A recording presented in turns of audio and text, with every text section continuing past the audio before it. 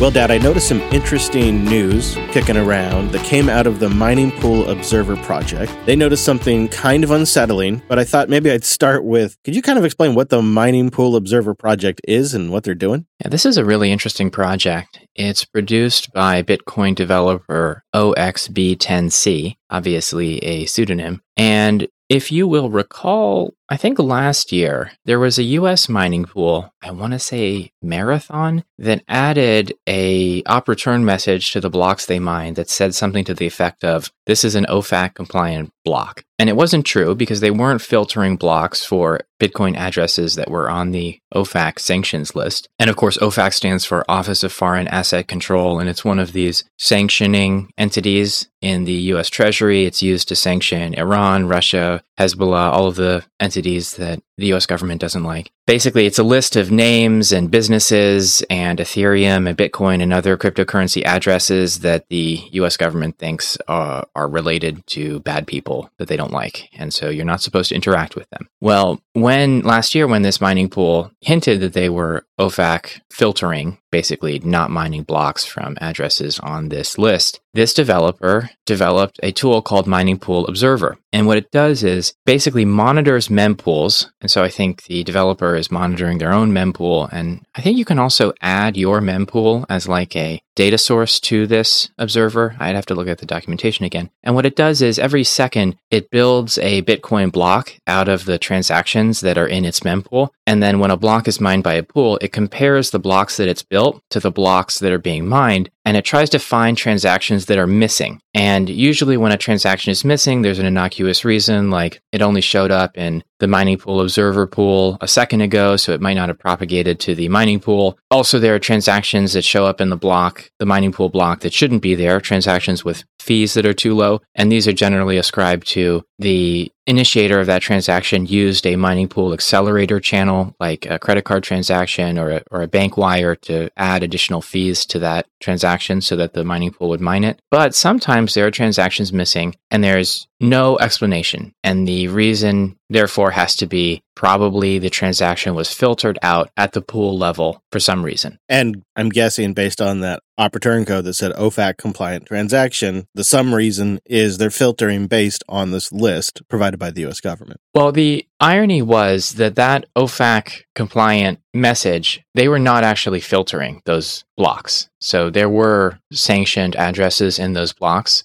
So it was just some sort of marketing or they were getting ready to do that, but they kind of jumped the gun. But what's happened is that Mining Pool Observer has detected, I think, 6 blocks mined by F2 Pool that seem to be missing addresses or outputs from addresses that are on the OFAC compliant list. So this is really good evidence that F2 Pool has been filtering transactions, censoring transactions, using the OFAC list of sanctioned Bitcoin addresses as their filter. I'm grateful that we have projects that are watching this, and now more people are going to be watching as a result of this. Now, they've walked this back? I think there was news that someone from F2 Pool said something to the effect of that they're going to roll back the patch that enabled this filtering until there's more consensus around how the community wants to handle this sort of thing. And Mining Pool Observer is a really important project because if we didn't have this tool monitoring blocks and mempools, we would have totally missed this because it's actually hard to identify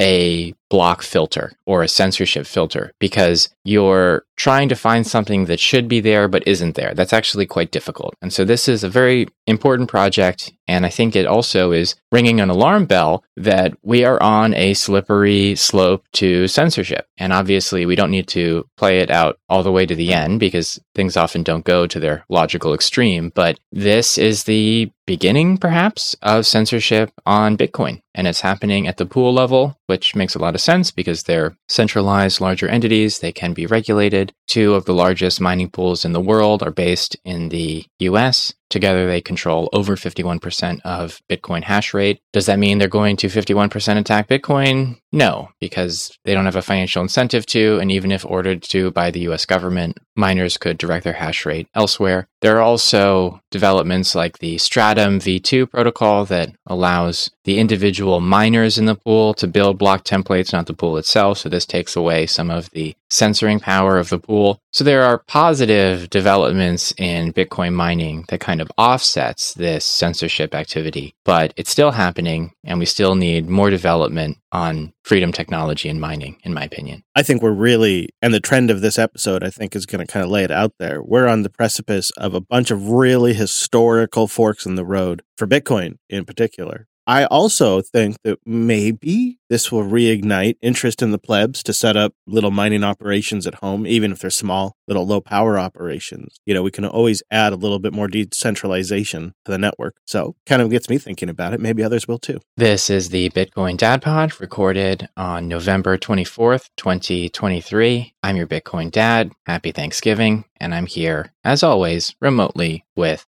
me, Chris. Welcome back, everybody. Thanks for joining us.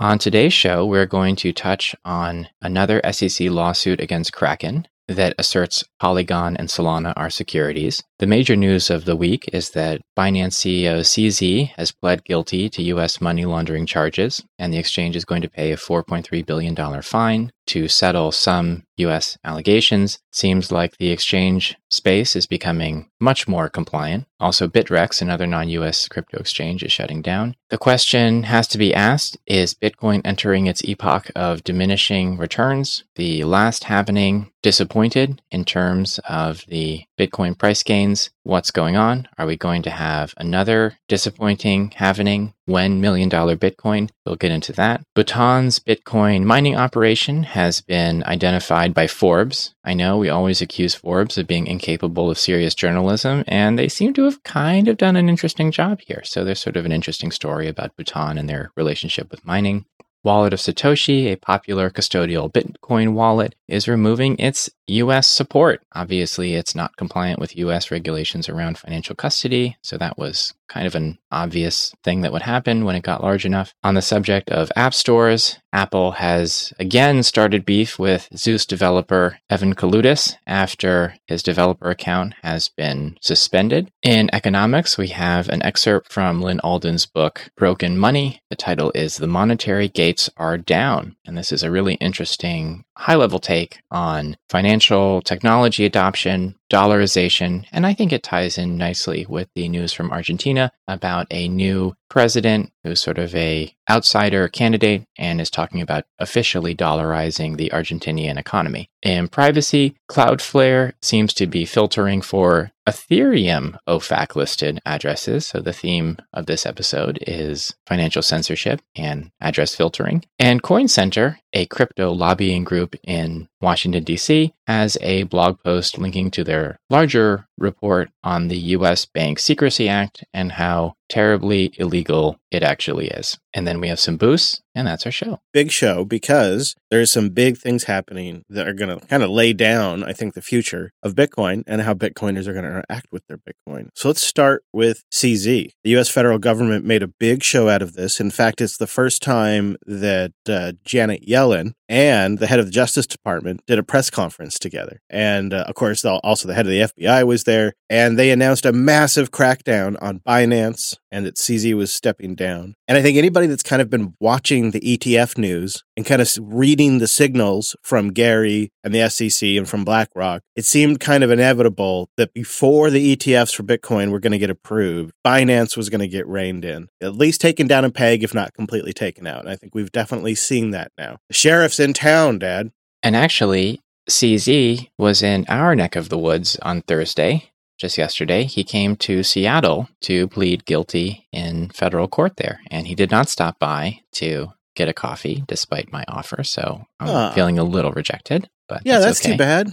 He had to get back to Dubai, I guess. So what's going on here? Well, some of the reporting suggests that Binance has been in talks about this settlement with the U.S. Justice Department for 3 years. So this has been a long time in the making. I think that they set up their operations to be stateless, high degree of secrecy, they designed themselves to be kind of a hard target for U.S. law enforcement, but I think that was very difficult and very costly. And we saw in the past year just an outflow of Binance executives. First from Binance US, which was the supposedly compliant Binance operation, but clearly they also broke the rules. There was some leaked information about how market-making firms associated with CZ were interacting with Binance US, and maybe the assets between Binance US and global Binance were commingled. And so all of the kind of compliant, by-the-book CEOs that they hired in the US to kind of add a veneer of respectability and compliance to their US operation, they left. And so that was a bad look for Binance. That suggested that things were probably not going well. That said, this settlement is in many ways a great outcome because personally, I thought that Binance very easily could be another FTX, another insolvent exchange with, very little scrutiny over their finances. So why wouldn't they be insolvent? Why wouldn't they have played games with customer funds? And it doesn't seem to be the case because as part of the agreement between Binance and the US Justice Department, the exchange seems to have a huge amount of cash on hand. They've kind of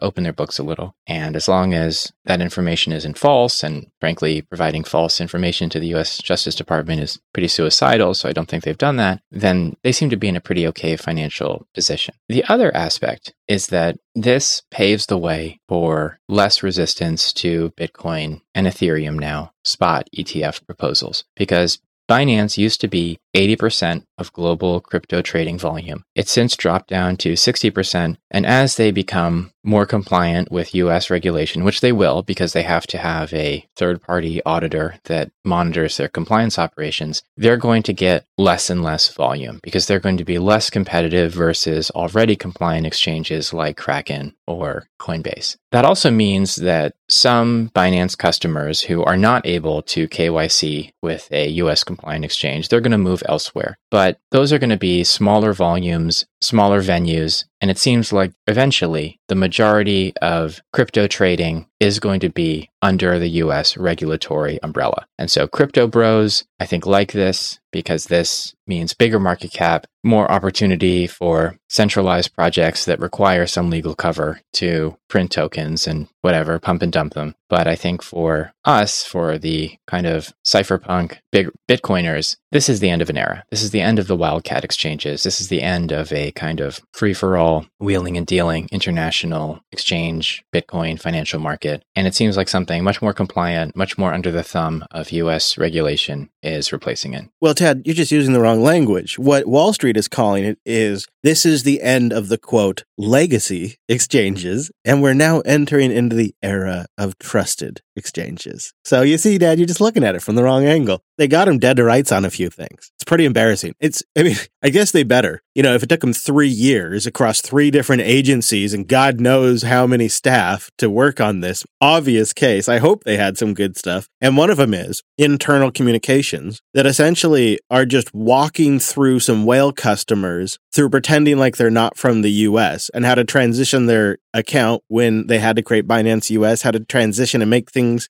seem normal. They also have communications internally of the staff walking someone through who got flagged with fraud. I think maybe like another OFAC sanction Ethereum thing. And so their account got flagged and they're like, well, you don't really have to leave, but you just have to make it look like you're leaving the platform. Here's some tips, that kind of stuff, just right there in the chat. That's one of the reasons why CZ is they got him dead to rights. I don't really quite understand how it works since he's not a U.S. citizen, but clearly there's a bilateral cooperation, I suppose. Yeah, I got to agree with Sam Bankman-Fried on this one. If you put something in the Slack chat, expect it to be on the front page of the New York Times. So that is certainly some egg on their face. In the previous SEC denials of spot ETFs for Bitcoin, I believe at least in one of them, it's been a while and they're really thick, but I believe at least in one of them, they specifically cited Binance as a market manipulator of the Bitcoin price, which is why we you and I, months ago said, yeah, Binance has got it. They're in. Binance is done. They got it in for Binance. If they're specifically calling out Binance as a risk, and now BlackRock, the big dog, wants a spot ETF, they're going to have to go clean up the exchanges. And that's exactly what happened. And Fidelity has just opened a proposal for a new Ethereum spot ETF. So it seems like the era of regulated financial products wrapping cryptocurrencies is here. And again, it could have been worse for Binance because they are not admitting to market manipulation. They're not admitting to purloining customer assets. Oddly enough, kind of like Tether, they were this gray market, black market entity that didn't have to do financial compliance because they were so clearly out of compliance, but they were pretty good, it seems. They didn't monkey around with and hurt their customers that much. And so in an odd way, it kind of is an example of how maybe regulated financial compliance is maybe not as necessary as people seem to believe. You get market compliance when you succeed at being just a little bit less shady than your nearby competitor. I don't know, man. It's when it comes to all of this stuff, it seems like there was pretty good indications though that they were intermingling customer funds and their finances. I didn't dig super deep into it, but I did see multiple references to it in the brief, that there was commingling of funds. And the SEC's been signaling about coming after commingling of funds for 2 years. So there was some of that going on, it seems. Right. So they were kept in they weren't fully segregated accounts. And this is kind of the argument that the future for exchanges is separating custody and trading. And this is how US markets have prevented financial fraud for over 100 years now. Because if the exchange has to trade your assets by contacting your custodian is keeping records of what the exchange is doing, and therefore it becomes much harder to pull an FTX and, basically use customer assets for whatever you want. Corey, is that you? Are you there, Corey? On the one hand, you can see how separating custody and trading is a good idea. On the other hand, I wonder if this leads Bitcoin into the gold rabbit hole, where in order to trade on these venues, you have to send coins into regulated custodians, and these regulated custodians, the coins never come out. They just end up sitting there forever, and then you end up with a market like the US stock market, where all the shares are actually custodied by the Deposit Clearing Corporation, or like the bullion markets, where the bulk of the world's tradable gold is in the LBMA, London Bullion Market Association vaults, and it's not audited. It's hard to know how much is there, and we sort of lose that auditability aspect of Bitcoin in the process of mainstreaming it as a financial asset. I think that's definitely a scenario. We've seen a similar sort of consolidation with open source into commercial entities, but I could see it sort of playing out where a couple $100 here and there.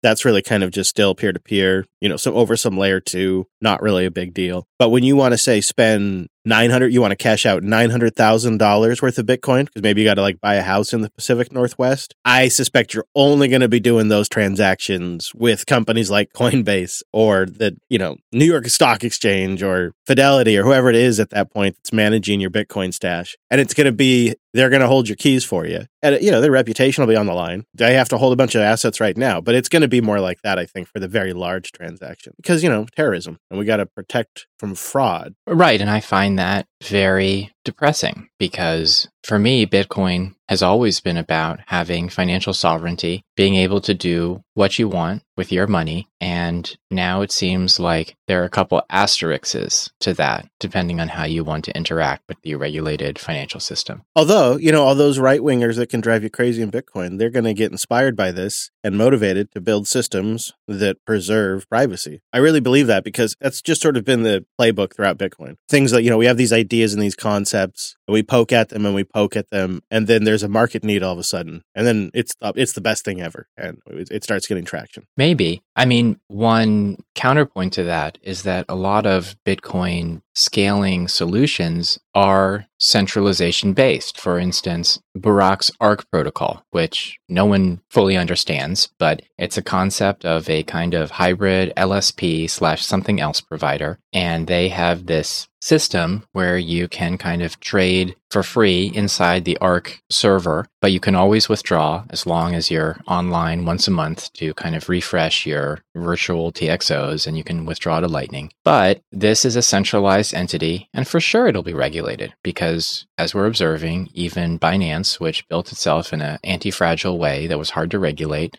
it is throwing in the towel. It's not worth it to fight for them anymore. But the problem, Dad, even there with, okay, yeah, that's a problem for ARK. The problem is at the exits. It doesn't really matter what solution we use to mix our coins or to get, privacy on the network. If we still want to take those sats across the exit into some sort of local currency to buy something with a large amount, the problem's going to be there at the exit. It always will be, and that's where the control is. That's why I really feel like Bitcoiners should spend a lot more time thinking about creating a Bitcoin economy, doing business with businesses that take Bitcoin, because I just feel like if we can avoid the off-ramps altogether, then we're all better off. And businesses are much more happy to sit there and stack sats and look at the market. Well, I think if in the future, but stack sats and sell them directly and deal with the tax consequences and manage the KYC there, because a business is already KYC'd up the wazoo anyways. And so to me, it just seems like if we could keep in a circular economy where the businesses can cash out to whatever their preference is, individuals can buy in and cash out to their preference, but we could buy more and more goods and sats,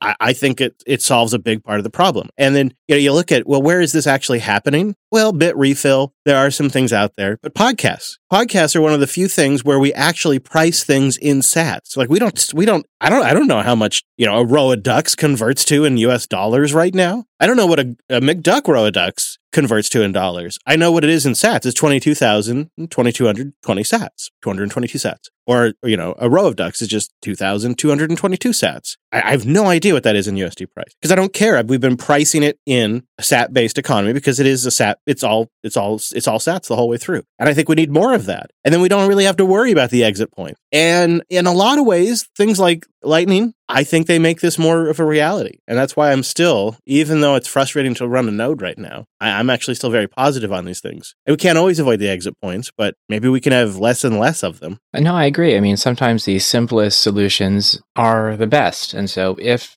we do have the potential during this Bitcoin bull run to also see serious issues in the legacy financial system. We've talked about them. The regional banking crisis in the US isn't over. The commercial real estate crisis in the US is really just getting started. The US government is in an increasingly unsustainable fiscal position. And as a result, financial surveillance and financial control in the legacy system is tightening. And it's even tightening into Bitcoin and crypto, as we've described. And so this might incentivize people who previously dealt in dollars for all of their financial transactions to consider dealing in sats. And it does feel like maybe we are some way away from that, but the incentives for dealing in sats directly seem to be getting better. So maybe there is a silver lining there. Yeah, I think it just takes a new generation of businesses, but there is a bit of an upside to some of this cleanup of things like Binance or some of these other exchanges that are shutting down. It will, over time, cultivate more trust in the marketplace. That is going to be the upshot to this, is that instead of these crazy names and brands that you've never heard of that are mostly, for most people, just an app on their phone that are, these new startups. It's going to be institutions that have been around their entire lives. It's names they've heard since they've been babies that are known to be like the top brands in money. Despite what we might think about the banks, average people and the brand recognition is huge. And the fact that they're going to be talking about Bitcoin now, and they're going to be talking about it through their instruments, I think it's like the difference between when people refuse to put their credit card on Amazon and now everybody buys everything on Amazon. That's a good point. You're old enough to remember this too, right? Like our parents and family members were afraid to put their credit cards on the internet. That was a thing for a long time, but trust shifted. And now everyone's on Amazon and everybody's putting their credit cards into a membership for a streaming service or buying something through an app on their phone. That wasn't the case in the 90s and in the early aughts. It took a shift. And that's what's going to happen with Fidelity Bitcoin ETFs and BlackRock Bitcoin ETFs. Now it's clearly not a black market criminal money system because BlackRock's in it, Fidelity's in it. So there is that aspect to it. It's definitely a legitimate asset now. But the cost is you take out CZ. Binance gets knocked down to a fraction of itself, a skeleton version of itself. The exit points get a little tighter, right? That's the trade-off. And we see that as well with exchanges like Bittrex shutting down. And obviously Bittrex is a small exchange. I think its market share has been decreasing steadily for a very long time, but it's shutting down operations on December 4th. And it's just another one of these bucket shops, another one of these sort of international exchanges that had light KYC shutting down. And I think it's another sign of the institutionalization of the Bitcoin exchange market,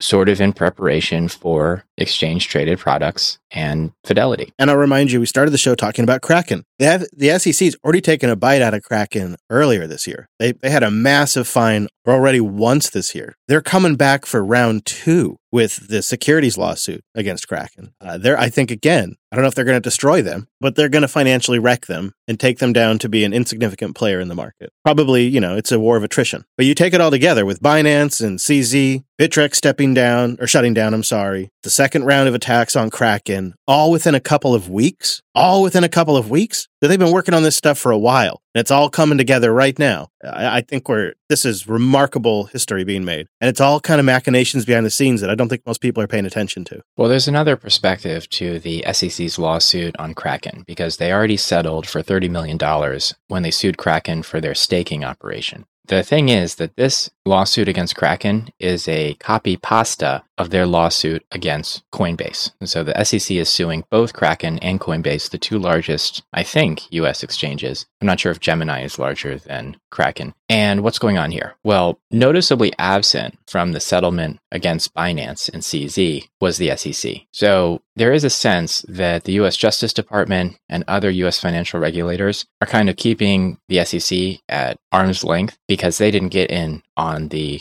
Binance settlement. And I think this kind of speaks to some of the concerns we've mentioned about Gary Gensler. He seems to be really interested in his own career, and kind of the credibility of his agency is secondary to that. And it seems like the SEC is trying to hedge their bets, because if they lose one of the lawsuits against a U.S. exchange, that might create a legal precedent that they do not have the ability to regulate U.S. crypto exchanges. They want another lawsuit that gives them the opportunity to win and maintain that precedent. And of course, the lawsuit against Kraken is quite absurd, because the SEC claims that Kraken never tried to register with the SEC and, was just operating with impunity, when we all know that Kraken and Coinbase have tried very hard to register with the SEC, and the SEC has not been interested in accepting their regulation. They'd rather keep them as kind of gray market entities and then regulate via enforcement whenever it was convenient to the SEC. I think it's fallen off our radar, but I just looked it up. The SEC sued Gemini in January of this year for their EARN program. Gemini has then countersued to try to get it dismissed a couple of months ago. And then something else that has happened that we kind of forgot about is the New York AG is suing Gemini, Genesis, and DCG and others for defrauding customers and other issues. So there's also some local states that are going after Gemini. So Gemini's got a couple of lawsuits as well going on right now. So the pressure really is on all these exchanges. It's really kind of, when you zoom out and look at it all, it's kind of impressive, the coordination in the amount of crackdown. And I think I disagree with your take on Gary now. You say Gary's looking out for his career. I believe that part. But you say at the cost of the credibility of the SEC. I don't know, man. Yeah, fast forward 5 years where the consumers are buying Bitcoin spot ETFs. The market's been cleared up. Gary might be remembered as the commissioner who cleaned up crypto. That might be his whole thing. He's the guy that came in, launched 125 legal actions or something. They're up there near the 120 different legal cases around involving crypto right now.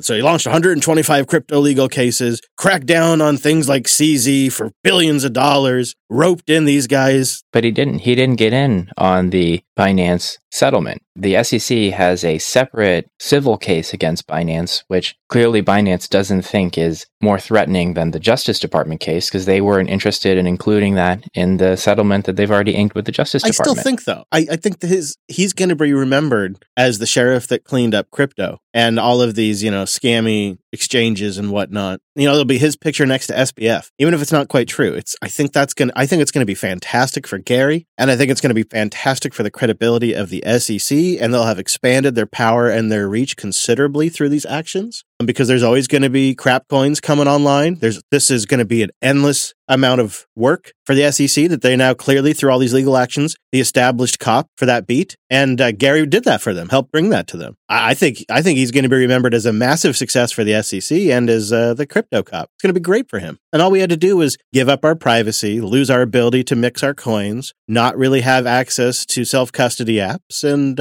only sell and buy through KYC major institutional players. But number go up. I think that's what they're hoping. We'll see. I don't think that's necessarily the future, but I think Gary's going to come out looking like the top cop, feeling great, looking like the king. He could slide right into that Treasury position if he wants. I was going to say, when he becomes Secretary of the U.S. Treasury, we should send him a note, I guess. Yeah. Have a party on the show for Gary. You did it, Gary. Well done. From a pure Bitcoin perspective, it's kind of good to see some of this go. We needed FTX cleaned up. We did kind of need Binance cleaned up, right? Binance doesn't serve Bitcoin. CZ's never done anything for Bitcoin. In fact, you can find video online years ago when there was like some Binance software error where he's like advocating to roll back the blockchain. Like, what? What are you thinking? It was one of their hacks. It wasn't one of their big hacks, but one of their hot wallets was hacked for like $63 million. And he was like, hold on, we might roll back the chain. And everyone was like, what are you talking about, CZ? That doesn't happen. It's a little controversial, this but I is think not if we have the Ethereum. discussion, it might happen. Yeah. I mean, so he's never been a big Bitcoiner. And all of these casinos have done irreparable harm to Bitcoin's reputation. Imagine if the iPhone came out and there was one app and 25,000 scam, virus, malware apps. Nobody would trust the iPhone in the App Store. It would crater the trust in the product. Android has a little bit more of a problem with malware than Apple does, even though Apple has a problem. But they have a little bit more. And there is overall less market trust in the Play Store. And it shows in statistics. And so this damage that has been done to Bitcoin, where everybody has just lumped crypto into a single category and it's all a scam, has done harm to humanity and the adoption of a sovereign technology that, if could have been adopted at a quicker pace before governments got their hands around it, could have provided more sovereignty and more freedom and more optionality to more people in the world. But instead, that adoption was slowed down because many people were scared away from it for very understandable reasons. So in a way, like, what's Gary done that he's wrong about? Like, Gary's not responsible for Operation, Choke the Goose. That's Warren and her friends. Choke the goose. Right? That's Warren and her friends. That's not Gary. As far as I'm concerned, he's actually done a pretty good job. He could have done it better and sooner before people lost millions of dollars, and we could have done it through proper regulation, but that was never going to happen. We were never going to get Congress to do a good job at that ever. This is really our only option. And through these actions, long-term, Bitcoin will be considered more legitimate. Yeah, I mean, I think that, I don't know what to add there. I don't fully disagree. I mean, it could turn out that way. I guess we'll just have to see. It is, I guess, gross to watch somebody play the political, be a political mover, especially for a topic that we care a lot about. That part really does gross me out. So I'm not giving him a full pass. What about Wallet of Satoshi? Do you give them a pass as they pull out of the US app stores? This is hard to see. Somebody who's gotten a lot of emails on Coda Radio from developers, from an internal discussion standpoint, this tears these people apart. They've been working on this thing for years. It's a business. They've jumped through all of Apple's hoops. They've paid their fines. They've done all the submissions. They've responded to app review, fixed all the things. They've built a user base and a brand. And then one day, Apple has an issue with something about your app. We don't know exactly what it is. Some of these discussions are actually under NDA, so we don't get a lot of detail. But Wallet of Satoshi is pulling out of both the Play Store and the Apple App Store because it is, quote, not in compliance with U.S. regulations around financial custody. That's a concerning little bit of detail right there to me. Wallet of Satoshi is a popular custodial Bitcoin Lightning wallet. I think for a while it was the most popular Bitcoin Lightning wallet. And now there are many other options with a whole rainbow array of custody versus self-custody versus convenience. And I think that Wallet of Satoshi always struck me as something that was going to be a stopgap. It was a fully custodial solution run by who knows who runs it, but they seem to have done all right by their users. I've never heard anyone complaining that Wallet of Satoshi stole their funds or anything, but they never were going to be able to survive at scale because an operation like that only survives as long as it's small enough to avoid attention. And I think maybe they got large enough, or there's just, more attention on financial compliance today. And so they are pulling out of the US. This doesn't smell like the Swan situation to you, where essentially the banks that Swan's dependent on interpreted the guidance that the FinSec is just floating right now as we're going to take action on this? Wallet of Satoshi doesn't have any dollar rails. It's all Lightning Satoshis. So they don't have any overlap with the banking system. Maybe Apple or the Google Play Store might have an issue with what they're doing from a financial compliance point of view. But I think that this is how they at least delay US sanction. They pull out of the US, and I mean,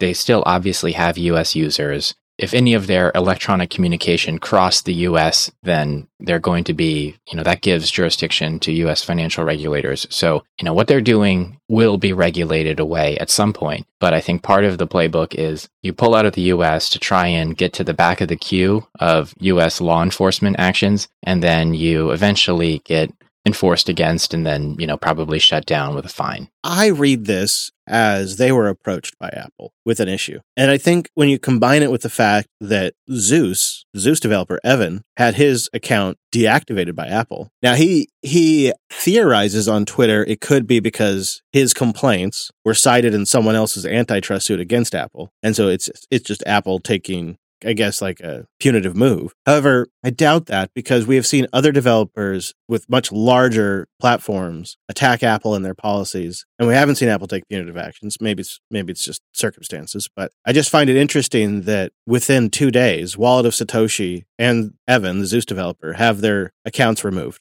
or in some capacity or another. And Evan got no notice from Apple. He just had his account deactivated. And I think it might still be a test flight, but he can't publish anymore. And Zeus is, in my opinion, maybe the best mobile app out there for Bitcoin and Lightning. And this is a massive, massive loss. And because we met Evan at Adopting Bitcoin, he recently bought an iPhone. He switched from Android. He bought an iPhone so that way he could be deep in that ecosystem and make sure that the iOS app was first class for iPhone users. And then Apple goes and does this to him. I wonder if it has to do with Zeus integrating a Lightning service provider, because now Zeus is kind of more of a financial services provider, not just software that allows you to interact with your own node. But frankly, that seems a little nuanced. I mean, generally when Apple bans applications, it's because of some automated process, not a careful, considered look at all of your features, right? Yeah. It seems like the issue Apple has is things that enable peer-to-peer payments without KYC. That's what I think the common denominator is. And I think we're going to see the Apple App Store crack down on anything that can do peer-to-peer that doesn't KYC or go through Apple Pay. And you know what's ironic, Dad?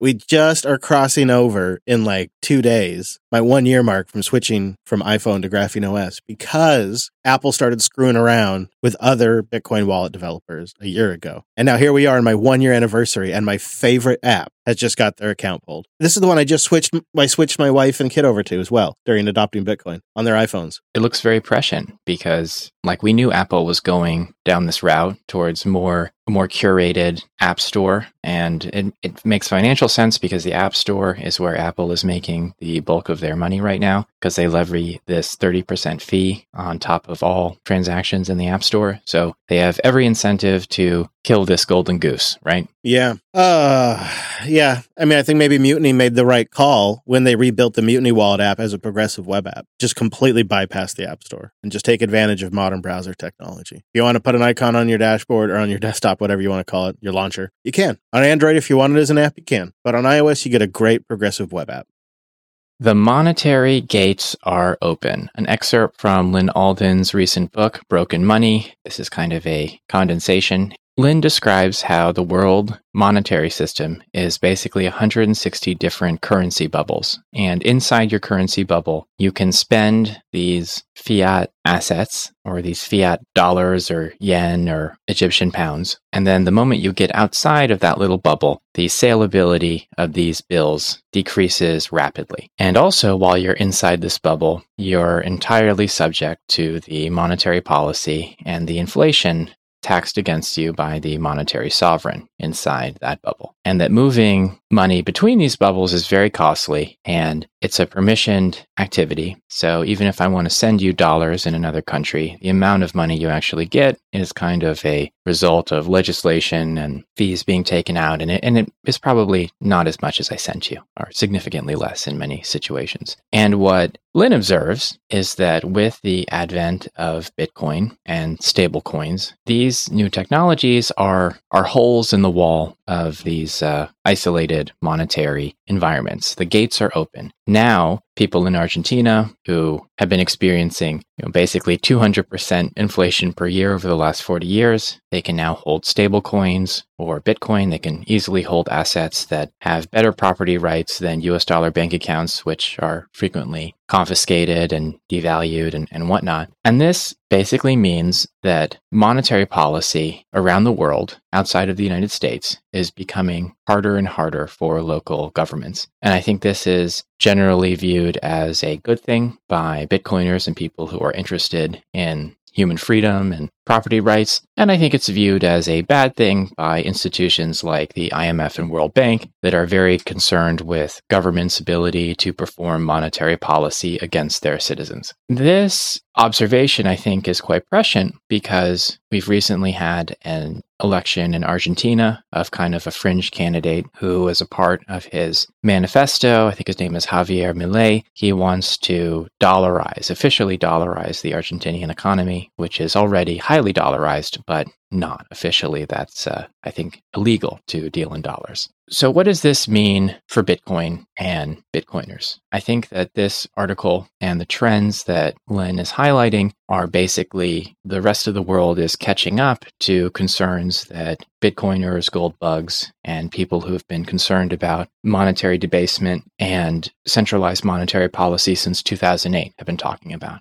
Yeah, they're catching up as their bags depend upon it. As inflation in your local economy accelerates, you just have a much greater incentive to understand the value of deflationary assets like Bitcoin. And I don't know how deep we want to get into the stablecoin discussion, but one advantage of stablecoins for people in developing economies is that even though the stablecoin is issued by a central issuer, they're usually outside of this local economy where you're being aggressively inflated away. And so the property rights of a stablecoin are generally better than, say, a US dollar bank account in Russia or a US dollar bank account in Turkey or in Argentina, because these bank accounts are periodically converted into local currency, the dollar is stolen and given to the government for their hard currency needs, and then you're stuck with a local inflating currency and you need to quickly rush and buy a harder asset. And often that's real estate or gold or something. And I think this gets to how it's incredibly difficult to save in non-developed economies because there just aren't a range of financial products that provide the year-on-year price growth that compensates you or sort of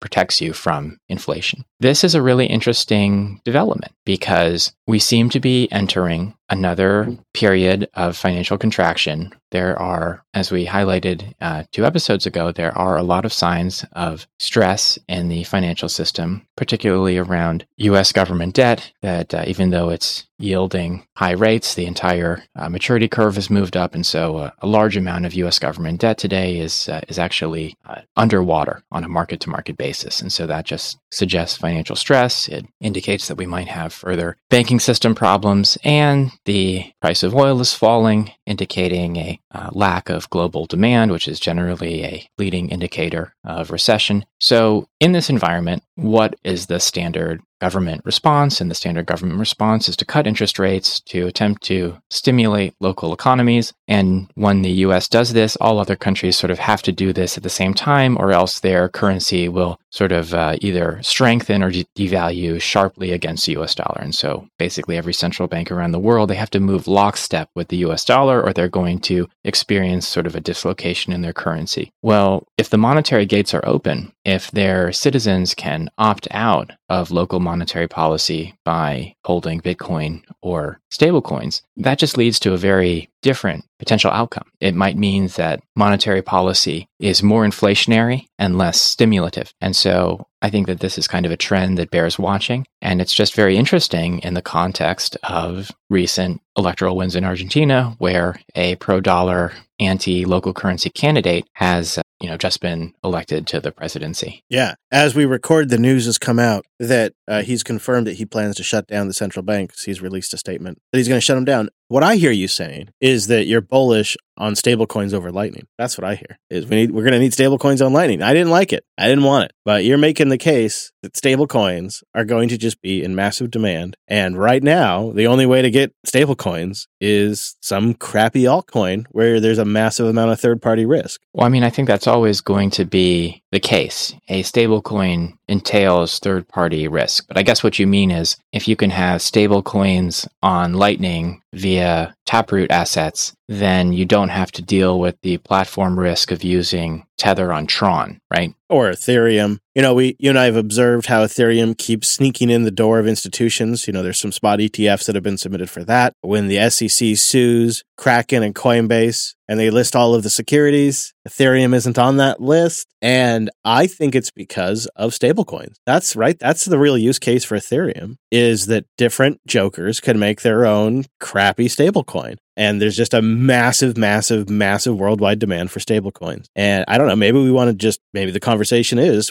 do we want to just cede that territory to Ethereum or Tron or whatever? Or do we want that action backed by Bitcoin over a layer 2? I'm not sure we do, but maybe that conversation should be had, because I think the signal from the institutions is stablecoins are here to stay. And I think Lynn's analysis makes it clear there's going to be worldwide demand for stablecoins. It just seems like that's not going away. That's an innovation the market likes. And Bitcoin is in many ways a permissionless technology. And so I don't think we can stop stablecoins on Bitcoin. And let's not forget that the first stablecoin was built on Bitcoin. That was Tether, built on the Omni protocol, which was way back in the day. And it quickly moved to Ethereum and then to Tron as Bitcoin fees increased. And maybe one day they come back home. I don't know. I'm actually looking forward to that conversation if it picks up. I think in the notes, you should check. We'll put in a link to Cloudflare, who seems to be following OFAC approved lists for their gateway service. That's a good read. And then we have an Optech, which has some details about Lightning addresses. Right. And maybe we'll skip over the Coin Center piece on the U.S. Bank Secrecy Act. But the TLDR there is that the Bank Secrecy Act is a sweeping surveillance policy that essentially removes all financial privacy from any individual who uses a third party in a financial transaction, which is basically every financial transaction other than Bitcoin in the world. And the question, of course, is this constitutional? And it's definitely not, but it's probably not going to be changed because it's a very useful tool for social control, tax evasion, all sorts of government policies that could be used for raising revenue. And the U.S. government is in a period where it needs more revenue. So things like the Bank Secrecy Act, I believe, will be very useful tools for going after additional sources of income. This is a good analysis by Coin Center. Actually, I'll give them a shout out for doing good work there. Link in the show notes for that as well. All right. So there's also a link in there to the Optech. Is there much we want to get into with the Lightning addresses? Well, I mean, it's basically improvements to LN URL. So the ability to have a Lightning address, Chris at jupiterbroadcasting.com, that's reusable and that provides some sort of privacy from the entity that's hosting the web server that's providing that data to Lightning wallets. I think that's the TLDR. It's kind of nice. I like it. And it's kind of done via DNS, it looks like. A DNS lookup to validate. It's kind of a neat idea. It would be a lot easier if I could just say, send me, sats to Chris at jupiterbroadcasting.com instead of Chris at Zeus or whatever it might be, Albi or whatever app it might be. I would like just my email address. It would make it a lot simpler for people. And I think that you can host your own LN URL right now. So, maybe we should just be doing that and put our sats where our mouth is. True. If we host it ourselves, then that removes the privacy implications of relying on someone else to host it for us. Because you and I definitely need more self-hosted infrastructure right now, especially in the holidays. Oh, absolutely. We need another project real quick. I know. Yeah. Did I tell you I set up that new machine learning server? It's great. My office is so warm right now. Good, yeah. Running for the holidays and keep your office warm. That's what I would do. If you'd like to get in touch with us, BitcoinDadPod at ProtonMail.com, or head on over to WeaponX and you consider us at BitcoinDadPod, or just get in that Matrix chat. Decentralized Federation. You get an account at matrix.org and then jump in there with Element or something like that. We got links in the show notes for that. And I just want to mention we got our 3,000 sat reoccurring boost from Bob B. Thank you, Bob, for being a reoccurring booster. You basically are the only listener with the Bitcoin Dad Pod membership, and there are absolutely no benefits to that membership. So don't know He's what a to pioneer. He's a pioneer. We did get some great boosts this week, including a baller boost from Bitcoin Lizard, 100,000 sats using Podverse. And he writes, great interview with Waxwing. Not sure if everyone picked it up, but Waxwing gave a subtle shout out to the media produced by the sound engineer. He was, of course, referring to the Epic Plan B podcast produced by none other than Chris. Thanks, Chris, for producing the great Bitcoin content for over 10 years. And thank you both for the excellent Bitcoin Dad Pod. Wow, that's a great deep reference catch, Bitcoin Lizard. Right, because Chris was handling the sound for that interview. So if you thought, gosh, the sound quality on this interview is way better than your standard Bitcoin Dad fare, it's because the podcasting OG original Plan B Chris was handling it. I'm impressed, A, because it was a vague reference, and B, like, we never made reference to the fact that I'm there. I might have laughed or something in the background, but, like, that's a pretty good catch. Nice one, and thank you for that great boost, too. Yeah, how great is it that Waxwing really was tuned in? And what I really appreciated about my conversations with Waxwing was that he has a real clarity to history, where some of it's faded for me, because I've followed the Linux and open source community so closely that some of that OG Bitcoin drama has faded a bit, but when I talk to Waxwing, it comes back crystal clear again. And so I really enjoyed reminiscing and getting his insights, because he's a real smart guy, and he clearly has been following things closely for a long time. We also received a baller boost or two from Pitar, who sent in a 50,000 sat boost with the message, great show, guys, and then a 25,000 sat boost with the message, this is the way I remember a lot of the old days. Do you think he was listening to the Waxwing interview on that? I do. 75,000 total sats. Thank you, Pitar. It's really nice. Nice to see you. Yeah. Oh, me too. I know exactly what you mean. I felt it in the field. Jen in Indy comes in with 10,000 sats using Fountain and says, boost. Thank you. Thank you, Jen. And Scott sends in a row of ducks. I'll come join your Bitcoin island, Chris, but my primary skill is software development, which might be oversaturated given your audience. Side note, but Dad, I heard you say that you studied econ in college, but also that you work in IT. Did you double major or something? As someone entering college but split between econ and CS, it would be great to hear your story and advice on the matter. Oh man, that's quite the story. Oh, gosh, okay. Well, Scott, thank you so much for the boost. Basically, when I entered college, I did not get a lot of guidance from my parents. They just said, do what you love. And that's a nice sentiment, but it wasn't actually very practical. And so I did the prerequisites to major in astronomy, computer science, and economics. I think I probably loved astronomy the most. I thought computer science was kind of the most fascinating. I mean, it's slightly different, but it just seemed really challenging and interesting. And I settled for economics because people told me it was practical. I was also very interested, and I had the opportunity to work with some professors, and that was a great experience. But frankly, I have to say that I think that studying economics is if you could study something else, I would do that. Just because academic economics has a lot of orthodoxy. It's a field that's been entirely shaped, in my view, by the incentives of central banks that employ probably the most economists per capita of any other institution in the world. And so this has really distorted the focus of academic economics. And so if you are into Bitcoin and listening to this podcast and you go and study economics in college, you're just going to have a bad time, because you're going to be someone who brings up obscure Austrian economic philosophy, and no one's going to have read it. No one's going to really care. And you're going to kind of be like the weird guy out in the corner. So while I think that economics is theoretically an important discipline to provide a lens to looking at politics and society and sort of figuring out the actual financial reasons why things happen, who's actually getting paid here. In your individual life, I think that something else would probably be more useful to you.